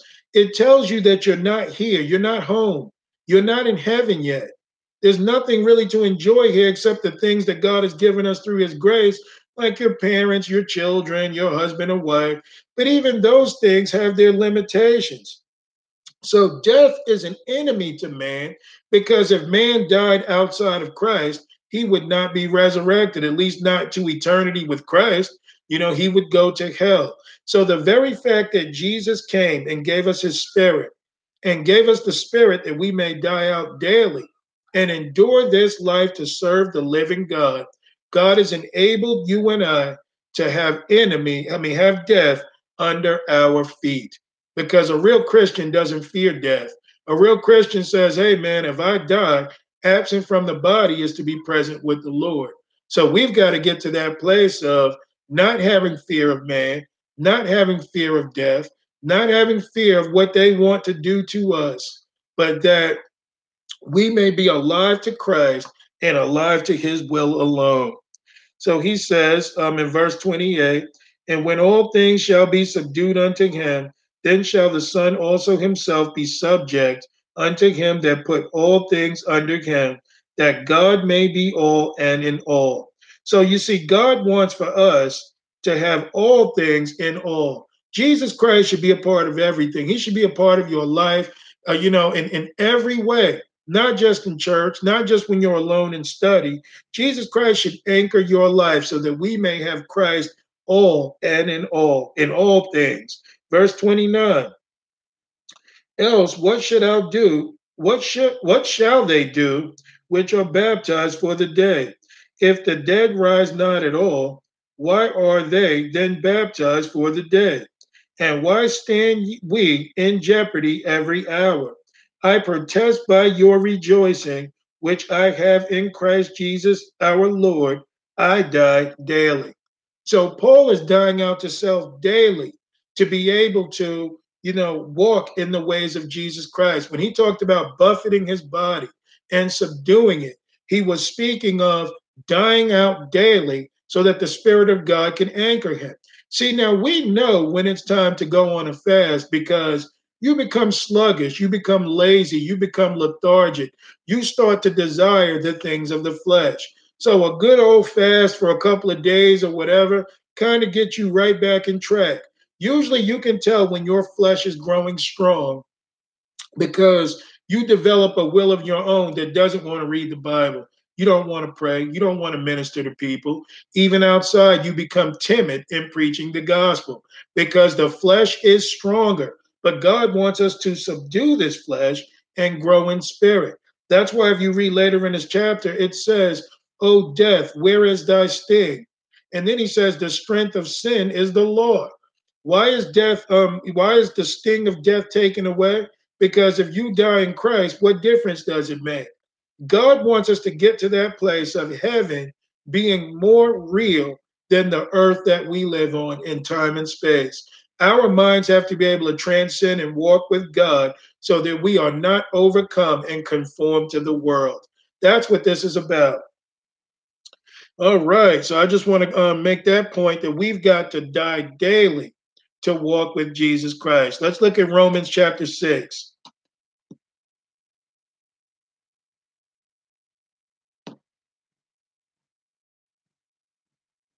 Thank you, Jesus. All right. Romans chapter 6, let's look at verse 1. Listen to the words of Paul. What shall I say then? Shall we continue in sin that grace may abound? So, a lot of people under the law will ask me this question. They'll ask me, so you're saying if I don't follow the old Mosaic law to just go into sin, just do anything, become a homosexual, run around, just live my life freely with no rules, that's not what I'm saying at all. So Paul is asking the question, what shall I say then? Shall we continue in sin that grace may abound? Paul says, God forbid. How shall we that are dead to sin live any longer therein? So as you can see, we need to die out to self so that we can become dead to sin. So we won't live any longer therein. Look at verse 3. Know ye not that so many of us, as were baptized into Jesus Christ, were baptized into his death? So did you not know when you went down in water or being baptized in the Spirit, even that you were baptized into the death of Christ? So you have to be outside of self. You're being baptized unto him. So a lot of people don't know that you were baptized unto his death. That like as Christ was raised up from the dead by the glory of the Father, even so we also should walk in newness of life. So you see, the new man should not resemble the old man. I made the argument before when you look at Paul. Before he was Paul, he was Saul. When he was Saul, he was a persecutor of the church. He went after Christians. I mean, he hated God. He thought he was serving them. But then when Paul got saved, when Jesus revealed himself to him, Paul became the new life. Paul became the new man. And isn't it funny how God had to give Paul a new set of eyes? He had to give Paul a fresh new perspective. Paul had to be born again, not to resemble the old life, but to walk in the new one. So we should be serving Jesus in newness of life. The first chapter of your life before getting saved was all yours. You can thank Adam for that. But the next chapter going forward is you starting with Jesus Christ in you, being born in you and growing to fullness, that he can get a job done in you. That's the second phase of your life. It belongs to Jesus. Look at verse 5. For if we have been planted together in the likeness of his death, we shall be also in the likeness of his resurrection. So if you and I live a life of self-denial, then we will be raised on that last day. If we let the Lord dictate our lives, we will no doubt follow Jesus unto the resurrection and be raised just like him. Look at verse 6. Knowing this, that our old man is crucified with him, that the body of sin might be destroyed, that henceforth we should not serve sin. So you see, our old body needs to be destroyed. That's why we fast and pray. That's why we die out daily. That's why a Christian cannot live the life of a worldly person. That's why it's important in many ways that we not be unequally yoked together with unbelievers. That's why it's so important that we get to the place of, denying everything to let the Lord pick your friends. All the brothers and sisters that I have in the Lord now, the Lord chose every single one. I did not find one for self. One way or another, the Lord brought us close that we can fellowship together and be of a like precious faith. We've got to trust God with our friends. We've got to trust the Lord with our marriages and situations and things that we go through, because God can pick better friends for you than you can ever pick for yourself. So be patient. Let the Lord work. Let him do what he needs to do. But you see, even waiting is a sign of self-denial, which also subdues the flesh. Why? Because it gives you patience. Also gives you faith, and everything else that God wants us to have. So he says in verse 7, for he that is dead is freed from sin. So, that's what you want. If we're dead, we're freed from sin. You want to know if you're dead? You're going to stop sinning the way that you did before. You're going to live a life completely different. You don't steal anymore. You don't lie anymore. You don't look for the worldly life anymore because of the fact that it's not even that you can't do it. You don't want to. Of course, he'll send you in the world to meet people. Of course, you'll meet people that you can minister to, but this is all about dying out to self and letting the Lord dictate what we do. He says in verse 8, now if we be dead with Christ, we believe that we shall also live with him. So if we're dead, with Christ, then we're going to believe that we should live with him. That's why Paul was able to say, I've got a crown of righteousness laid up for me, and not to me only, but unto all them that long for the appearing of Jesus Christ. Why could Paul speak so boldly? Because he gave everything to Christ. The first part of his life, he worked for the Roman Empire. He worked for the Pharisees. The second phase of his life, he gave all things to God, even if it meant his own death. Okay, that's what I'm talking about. That's walking the way that God tells you to. Look at verse 9. Knowing that Christ being raised from the dead dieth no more, death hath no more dominion over him. So when Jesus died out to self, and even when he died and was raised, death didn't have any more dominion over Jesus. Neither did sin. They could not rule over him. Because you see, most times we sin because the flesh itself is still alive. If we subdue the flesh, the devil has nothing to grab onto. He can't grab onto you and pull you into the world because your mind and your spirit are ruling your life. So a Christian is not going to be into Jay-Z, albums and videos. A Christian is not going to be down at the bar drinking with the rest of the people. You see how the rich only get rich off of sinners. They don't get rich off of Christians because Christians live denied lives. You're not going to be buying up every pair of shoes you see through the lust of the eyes and the lust of the flesh. You're not going to be whoremongering and running after women trying to see how many you can sleep with. When you deny self, the devil has no hooks to engage you, and that sets you free. Jesus said, you shall know the truth, and the truth shall make you free, giving death what? No more dominion over Christ. Jesus took the keys of death and hell, and he determines who lives and who dies. And if we be full of Christ and we live as he lived, death can't tell you what to do because death has no power over you. So look at verse 11. Likewise reckon. Well, actually, verse 10. He says, for in that he died unto sin once, but in that he liveth unto God. Likewise reckon ye also yourselves to be dead indeed unto sin, but alive unto God through Jesus Christ our Lord. Let not sin therefore reign in your mortal body, that ye should obey it in the lust thereof. Neither yield ye your members as instruments of unrighteousness unto sin, but yield yourselves unto God as those that are alive from the dead, and your members as instruments of righteousness unto God. So that's why it's important that we present our bodies. That's the first step, because God wants to take this body and work with it. We have to stop stealing and withholding from God what is rightfully His. If we are the temple of the living God, then this body belongs to the Lord. You don't have a right to choose your wife or husband. You let God do it.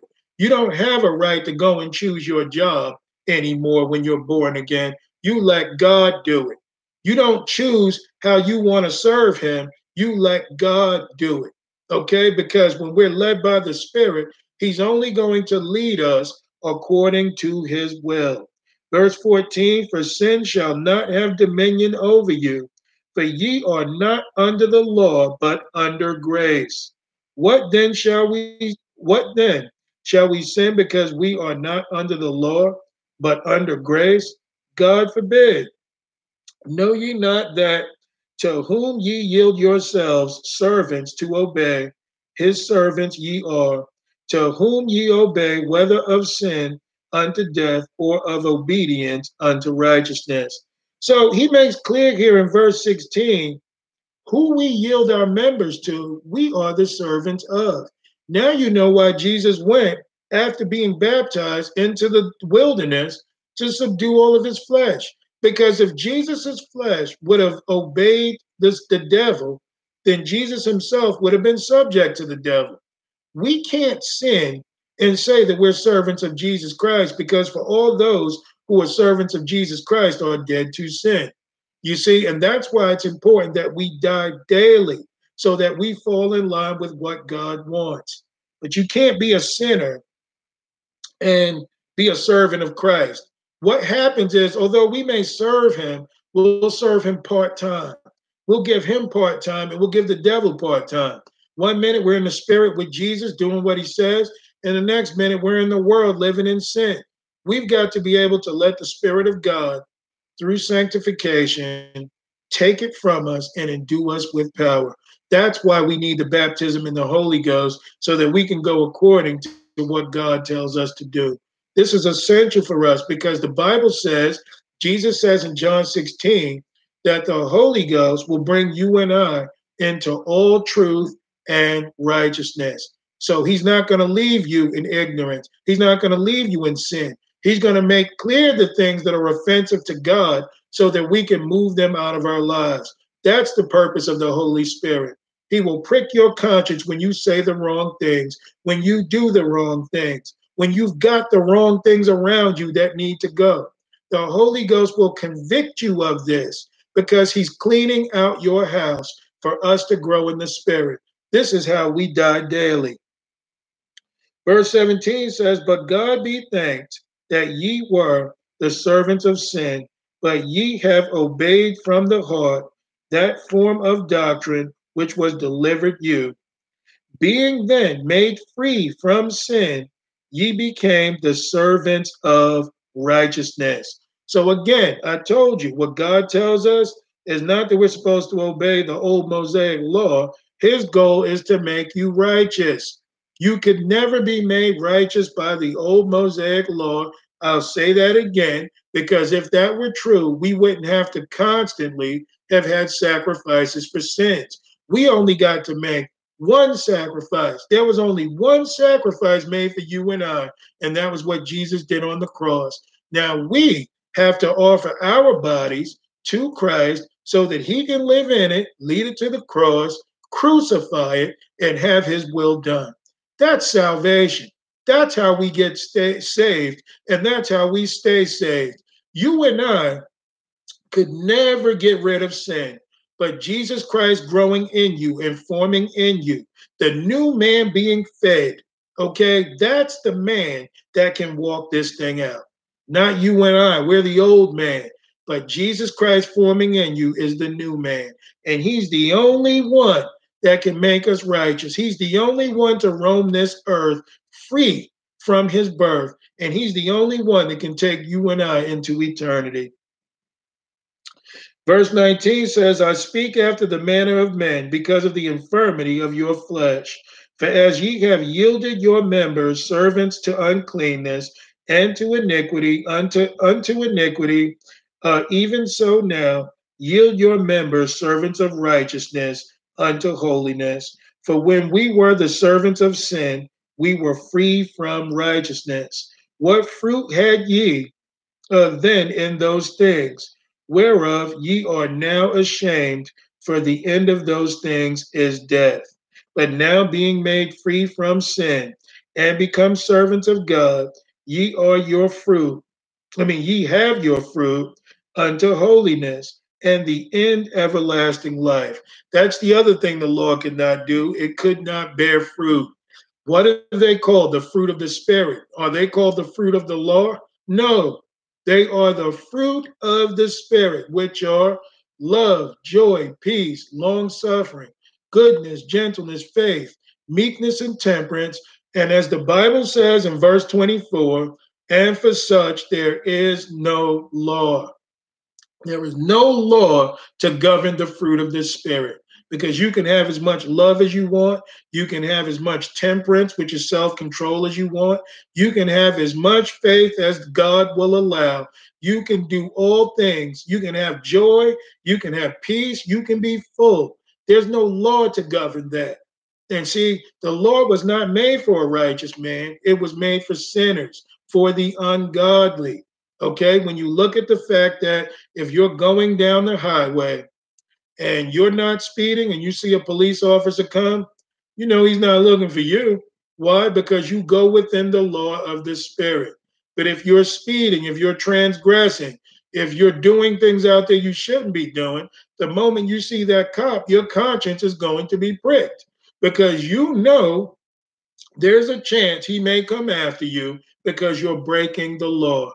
You see, I want to obey the Lord by the Spirit so that I can grow in his grace. If you really want to live in the law, the Bible says you're going to be judged by it. Okay, so that's something to think about. I'd rather die out to self and let Jesus do it than for me to attempt to do it myself. Whew. So anyway, he says in verse 22, but now being made free from sin and become servants of God, ye have your fruit unto holiness and to the end of everlasting life. For the wages of sin is death, but the gift of God is eternal life through Jesus Christ our Lord. The wages of sin is death, but the gift of God is eternal life through Jesus Christ our Lord. You and I are only going to reach eternal life through Jesus Christ and Jesus Christ alone. Let's look at Colossians 3. Colossians chapter 3. Just want to make a couple of points here. Hopefully we get some understanding tonight about that Garden of Gethsemane. We've got to die. God will allow you to get into a place of crushing so that Christ can be brought forth. What's a good example of this? Daniel chapter 3. You guys remember what happened in Daniel chapter 3? The three Hebrew boys would not bow down to Nebuchadnezzar's image.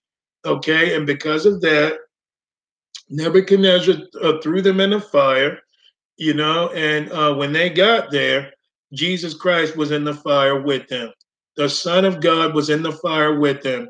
We're only going to bring forth Christ when we die out to self. You've got to get in a place of pressure. You look at that church in China right now. I mean, that church is purged, because anybody that would want to be a Christian in China, okay, you've either got to be dead to self or you've got to be crazy. There is no in between. But those people are serving God under the worst possible conditions. My brothers in Africa, my brothers and sisters in Iran, and all these Muslim countries and all these places where people want to kill Christians, they're in their Garden of Gethsemane. They're in their place of crushing. And when God gets through with them in that, what God is going to see in those churches and in those Christians is his own reflection. Just like gold. Gold is yellow, has a lot of impurities in it. But once gold has been purified and cooked up and those impurities flee from it, then you know when gold is pure, when you can see your reflection in it. That's what Jesus Christ is expecting to see in you and I. He does not want to see you. He wants to see Christ in you. Colossians 3, look at verse 1. If ye then be risen with Christ, seek those things which are above, where Christ sitteth on the right hand of God.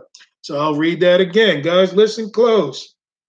If ye then be risen with Christ, if you are the new man, seek those things which are above, where Christ sitteth on the right hand of God. Set your affection on things above, not on things on the earth. For ye are dead, and your life is hid in Christ in God, or with Christ in God. So when you're dead to self, he says your life is hid with Christ. Paul says in Galatians 2, for I am crucified with Christ. Nevertheless, I live, not yet I, but Christ liveth in me. That's what this is about. Jesus Christ living in us and working through us. He says in verse 4, when Christ, who is our life, you guys hear that? Shall appear, then shall ye also appear with him in glory. Mortify. What does mortify means? It means to kill. That word for mort means death. When you pay a mortgage, you're paying an agreement unto death. Okay, so when he says mortify therefore your members, kill them, subdue them, which are upon the earth, fornication, uncleanness, inordinate affection, evil concupiscence, and covetousness, which is idolatry. For which things' sake the wrath of God cometh on the children of disobedience. So see, we got two ways that we can do this. The first way is Jesus took your sin for you. Okay? He was crushed, he was broken, he poured out his soul unto death so that we can live. So if we rest in Christ, we're home free. We allow Jesus to grow in us and work in us under his grace, we're home free because Jesus is going to walk in you like he did then. But you can even deny that and just say, well, he said it is finished, but I don't believe it's finished. I don't believe Jesus did it all. So I tell you what I'm going to do. I'm going to incorporate my own way and how to serve the Lord. I'm going to be made righteous by my efforts and not what God says. And if you don't, the Holy Ghost is the only one that can take all these things away from us. But he says, the wrath falleth. The wrath of God will come on all the children of disobedience. I'd rather Jesus take the gift, let him do what he did, thank him for it, get full of him, build a relationship with him, and have Jesus work in me. Or I can go in my own righteousness, according to my own doctrine, my own understanding, incorporating the law and whatever I want to do to be righteous before God. And you know what it says? His wrath is going to fall on them. Why? Because Jesus Christ wasn't enough for you. You wanted to do it yourself. So while you do it yourself, the wrath of God waits for you. And I got to say to that, no, thank you. Thank you, Jesus. Verse 7 says, in the which ye also walked sometime when you lived in them. But now ye also put off all these: anger, wrath, malice, blasphemy, filthy communication out of your mouth. Now you can't put off anger unless you got to change nature. I've seen people try to do this void of the spirit, and they'll say, I'm not going to get angry. I'm not going to let them get to me. But deep down there, trying to tell you, when you get to that place, your nature isn't changed. You're trying to bear it. But with a changed nature, you can put away anger. You can put away wrath. You can put away malice. You won't blaspheme because God's controlling your tongue. Filthy communication out of your mouth, that's not a part of me. Lie not one to another, seeing that ye have put off the old man with his deeds, and put on the new man, which is renewed in knowledge after the image of him that created him. See, you got to put on the new man. This ain't about new works. This is the new man. This is the new life. This is the divine nature of Jesus Christ to get things done.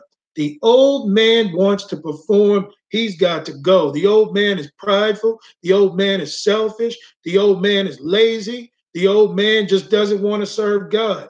He's got to get moved aside so that the new man, the new and living way, which you have in Christ Jesus through the gift of his Spirit, to walk this thing out.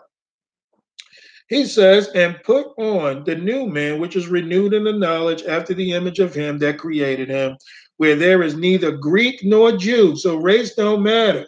Circumcision or uncircumcision, man, don't get that law out of here.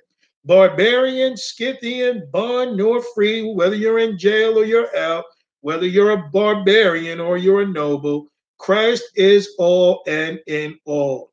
Put on, therefore, as the elect of God, holy and beloved bowels of mercies, kindness, humbleness of mind, meekness, long suffering, forbearing one another and forgiving one another. If any man have a quarrel against any, even as Christ forgave you, so also do ye. And above all these things, put on charity. What is charity? That's love, which is the bond of perfectness.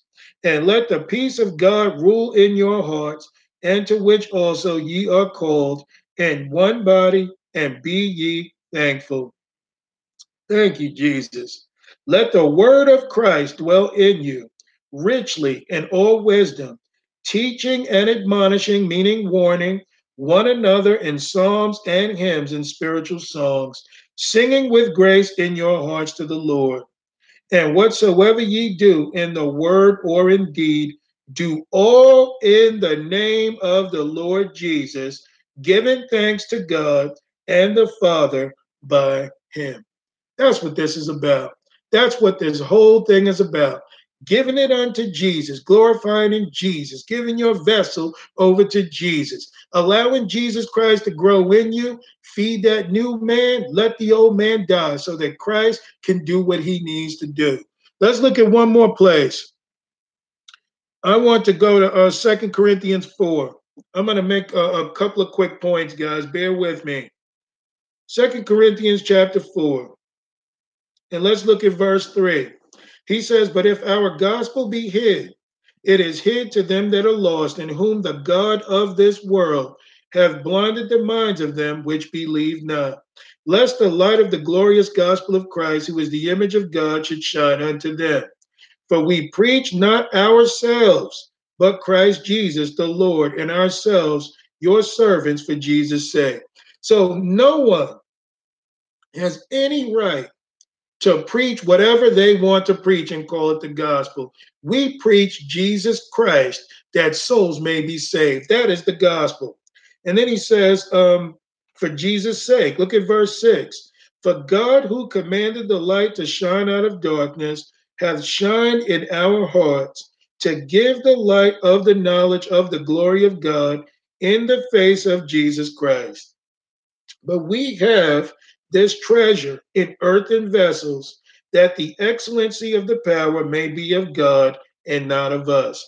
So notice, in these vessels, which are you and I. Hey, brother Gary and sister Hera. Sister Heather. Sorry, I'm getting tongue turned around. But it says here that we have treasure in earthen vessels, where God wants to crack open and break in. So you see why we can't remain in the flesh? We need to have these things cut from us so that we can get the life of God.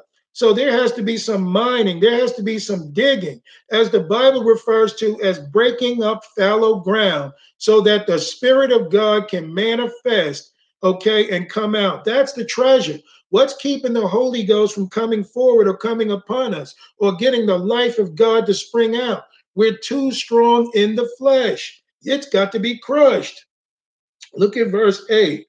We are troubled on every side, yet not distressed. Why is that? Because of the Holy Ghost. We are perplexed, but not in despair. Why is that? Because of the Holy Ghost. Persecuted but not forsaken, cast down but not destroyed. This was how Jesus subdued all things in the Garden of Gethsemane. What did he do? He had the peace of God in him. Look at verse 10. Always bearing about in the body the dying of the Lord Jesus, that the life also of Jesus might be made manifest in our bodies. So, what does the Lord want? For us to die out, that the life of Jesus will be manifested in us. For we which live are always delivered unto death. So if you live for Christ, you're dying daily. For Jesus' sake, that the life also of Jesus might be made manifest in our mortal flesh. So then, death worketh in us, but life in you. We having the same spirit of faith, according as it is written, I believe and therefore have I spoken. We also believe and therefore speak. Look at this. Back to verse 12. So then death worketh in us. What is Paul talking about? Him, Timothy, and Silas, and whoever else was with him at that time, Titus. They are dying daily in a life of self-denial, bringing the gospel where they need to, okay, so that they can serve the Lord. But as they're dying, as they're persecuted, as they're being crushed, like the Garden of Gethsemane, the life is springing forth unto the people because they're being served Christ.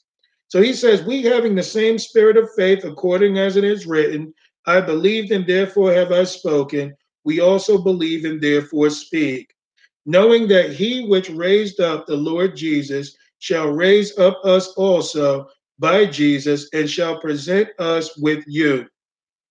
For all things are for your sakes, that the abundant grace might through the thanksgiving of many redound to the glory of God. For which cause we faint not, but though our outward man perish, yet the inward man is renewed day by day. So as you can see, the outward man has to be crushed. The outward man has to be broken. The old man has to die so that the new man can live in Christ. There is no law, there is nothing in this world that can keep you and I, okay, or make the life of Jesus come up in you and I, except that we yield our vessels to the Lord, that he can live in them and work through them. This is the life, man. The outward man perishes, but the new man is renewed not once a year, day by day. For our light affliction, which is but for a moment, worketh for us a far more exceeding and eternal weight of glory. So we might suffer in this life, but what is the goal? That we may have eternal life and live with the Lord. While we look not at the things which are seen, but at the things which are not seen. For the things which are seen are temporal, they're only for a moment. But the things which are not seen are eternal. That's what this is about. Let's go to Acts 20 and let's look at verse 15. I want to make a couple of points. I'm not going to hold you guys too long tonight. But you see, that ground has to be broken up. That old man has to die. The very reason why we struggle in our walk is we're still alive. We die out to self, and Jesus Christ will resurrect in us. It's so simple. It is so simple. It's not simple to die out. I'm saying it's simple in the way that if we just give it to Christ and we just allow the Lord to work, okay, Lord, you said this. All right, I'll do that. All right, you said to fast and pray and do all these. I'll feed the new man. And when I feed the new man, the old man dies off. Remember what he said in Galatians 5. The flesh lusteth against the spirit, and the spirit against the flesh. And those two are contrary, the one to the other. They don't go together. It's like a seesaw. You put more weight on one end, the other end will lift up. You put weight on the other end will lift up. They don't run together. What you give life to, death will come to the other. Man, thank you, Lord. So let's look at Acts 20, look at verse 15. This is Paul. He says, and we sailed thence and came the next day over against Chios, and the next day we arrived at Samos and tarried all Trigilium, and to the next day we came to Miletus. For Paul had determined to sail by Ephesus because he would not spend the time in Asia. For he hasted, if it were possible, for him to be at Jerusalem the day of Pentecost. And from Miletus he sent to Ephesus and called the elders of the church. And when they were come to him, he said unto them, Ye know from the first day that I came in unto Asia, after what manner I have been with you at all seasons, serving the Lord with all humility of mind and with many tears and temptations, which befell me by the lying in wait of the Jews. So you don't think Paul had his experience of Gethsemane? Absolutely. While he's serving the people, I mean, read 2 Corinthians chapter 11, verses 17 and following, how he was whipped, how he was thrown in jail, how he was shipwrecked, he was bitten by a snake. The governor of some place, tried to get Paul to kill him, and Paul had to be lowered in a basket to escape his hands. So Paul had his experiences. He spent more time in jail doing the gospel work and writing epistles than he did outside. But he was in bonds to the Lord Jesus Christ. He died daily so that the life of Christ would come to others. So he said, look at 19 again, serving the Lord with all humility of mind and with many tears and temptations, which befell me by the lying in wait of the Jews, and how I kept back nothing that was profitable unto you, but have shewed you and have taught you publicly and from house to house. So he went where the gospel could be learned. He didn't just stay in his own place. Look at verse 21. Testifying both to the Jews and also to the Greeks, repentance towards God and faith towards our Lord Jesus Christ. And now behold, I go bound in the spirit unto Jerusalem, not knowing the things that shall befall me there, save that the Holy Ghost witnesseth in every city, saying that bonds and afflictions abide me. So what he's making clear here is, I can't remember what chapter it is. Sarah, if you're listening, try and pull it up. But there was a place where Paul was told by a prophet that when he went to Jerusalem, he would be jailed, he would be persecuted. And this is what he's saying. He's going to Jerusalem, not knowing what is going to befall him, but he's going anyway. Why? We're going to find out why Paul was able to go regardless of what was going on. So he says, and now behold, I go bound in the spirit unto Jerusalem, not knowing the things that shall befall me there, save that the Holy Ghost witnesseth in every city, saying that bonds and afflictions abide me. But none of these things move me. Neither count I my life dear unto myself, so that I might finish my course with joy, and the ministry which I have received of the Lord Jesus, to testify the gospel of the grace of God. So what do you guys think? You guys think Paul was alive or was he dead? Paul was alive, no doubt, but he was dead to self. Why? Because he had Jesus Christ living in him. And no matter what, he said, I don't count my life dear to me. I don't care about this life. I've got to get on the path and do what the Lord tells me to do, because that is the calling upon my life. Why did he do it? That he may finish his course. That's what this is about. You can only finish your course when you follow the Lord Jesus. Everything else is shipwreck. Look at verse 25. He says, and now behold, I know that ye all among whom I have gone preaching the kingdom of God shall see my face no more. Wherefore I take you to record this day, that I am pure from the blood of all men. So what was Paul doing? He was preaching that blood off his hands. You see, as Christians, a lot of people don't want to know this, but we got blood on our hands. We got saved so that we may save another. Not that we are guilty of the blood of other men, but we become guilty when we learn the truth. If we learn the truth in Christ and we don't share it, there's blood on our hands. And that's the sort of thing that God wants to break us free from so that we can serve. He says, anyway, let's see. Look at verse 27. For I have not shunned to declare unto you all the counsel of God.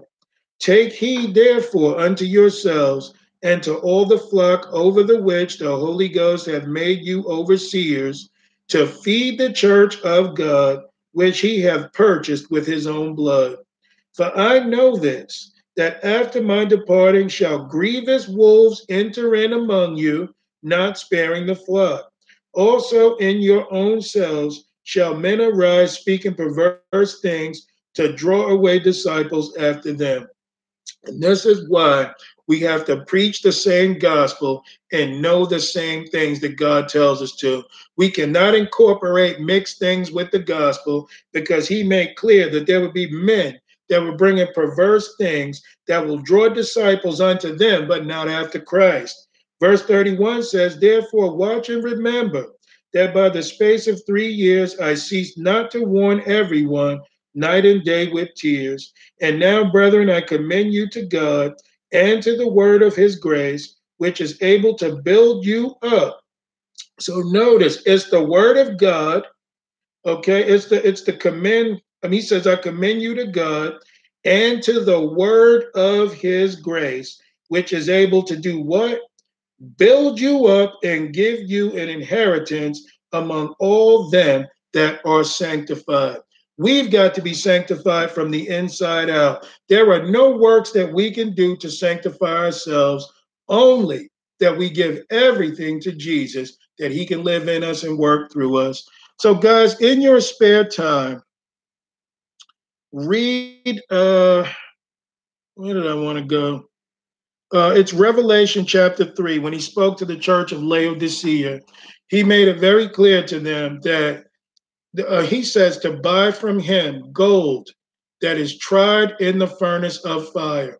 Why? Because he wanted us to know that because of what Jesus Christ endured, we can rest everything on him. He is a sure foundation. He is a precious cornerstone. He is everything that we need because not only has he been through, he's been proven. If we put our stock in him, we've hitched our wagon to heaven.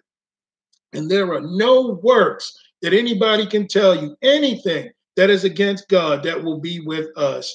We've got to follow the Lord Jesus Christ, die out daily, allow ourselves in that oil press to be crushed, a life of self-denial, that we can deliver the gospel unto others. And that's what the gospel is all about. That's what the Garden of Gethsemane represented. It was a place of crushing, a place of dying, so that Jesus Christ could come.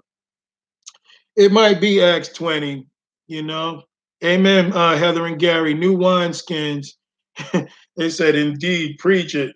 But you see, this is what it's all about concerning the Lord, that we've got to give it all over to him. If we die out to self and we allow Jesus Christ to live, his will be done in us. So I just want to say to people out there, if you know you're not saved, and nobody knows this more than you can give your life to Jesus Christ today. He says that my yoke is easy and my burden is light. So you will have a yoke upon you. You're not going to go freely and lawless. You're going to have a yoke upon you, but it will be the yoke of Jesus Christ being guided by his spirit. And he takes the brunt in. He takes all the weight. He takes all the hits so that all we have to do is rest in him and allow him to work through us. But if you know you're not saved, you can give your life to Christ, repent of your sins, turn from your wicked ways, believe in his death, burial, and resurrection, give all things over to him that he may live in us and work through us. Get baptized, read his word, get full of his spirit, pray for a Holy Ghost baptism, pray for the gift of tongues, pray to be full, because you see, that empowers you and I to walk and live the life of a Christian, because we'll only go but so far before you backslide, but you need the Holy Ghost baptism to move on with the Lord.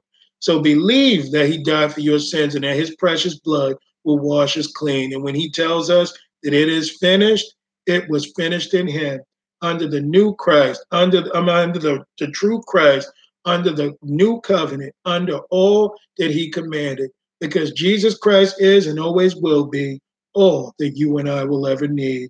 So let's go into prayer, and from there, we can go out. Heavenly Father, in Jesus' name, we thank you for this time of sharing. We thank you for the word of God. We thank you for our brothers and sisters. May you guide them and keep them, and may they grow in your grace. May we yield to your truth. May you open our hearts and our minds that we may receive you, that we may do all things that you want us to, that we may be those righteous fruit, to bring forth those righteous trees, to bring more fruit that others may be saved. I pray that you take selfishness and self-righteousness away from your people, that our righteousness is as filthy rags, and the only righteousness, Lord, that we can have is in you. Let your experience, Lord, on the cross make us new, and allow us to be able to endure, that we may die out to self, that you may lead us to that cross, so that when the outward man dies, the new man will live. I pray for all those who are listening, Lord, place them in a heavy anointing, give them strength, empower them to live for you, because serving you is our heart's desire. Let all these things be done for your glory and honor. In Jesus' name we pray. Amen. So that's going to wrap it up for tonight, guys. I'm Minister Derek Hallett of Sound the Trumpet Ministries, soundthetrumpetministries.com, and tomorrow night at 7 p.m. Pacific time and 10 p.m. Eastern time, well, 7:30 actually p.m. Pacific time and 10:30 Eastern time, we're going to do a teaching called Jezebel Reaches the Throne. Jezebel reaches the throne. Why is that important? Because, men are being turned around. Men are becoming servants of Jezebel. And that Jezebel spirit needs to be eradicated from God's church, that we may serve the living God. So I just want to say I love you all, brother and sister Heather and Gary, Sarah, Sister Tara, Sister Anna, and whomever else, Brother Randy, and others that were on tonight. I just want to say I love you all. Don't forsake your prayer closet. Pray now more with a fervent desire, more than ever, lest we slip into temptation. So I love you all until next time, or till tomorrow night at least. Have a good night. With the Lucky Land Slots, you can get lucky just about anywhere. This is your captain speaking. We've got clear runway and the weather's fine, but we're just going to circle up here a while and get lucky. No, nothing like that. It's just these cash prizes add up quick. So I suggest you sit back, keep your tray table upright, and start getting lucky. Play for free at LuckyLandSlots.com. Are you feeling lucky? No purchase necessary. Void where prohibited by law. 18+ terms and conditions apply. See website for details.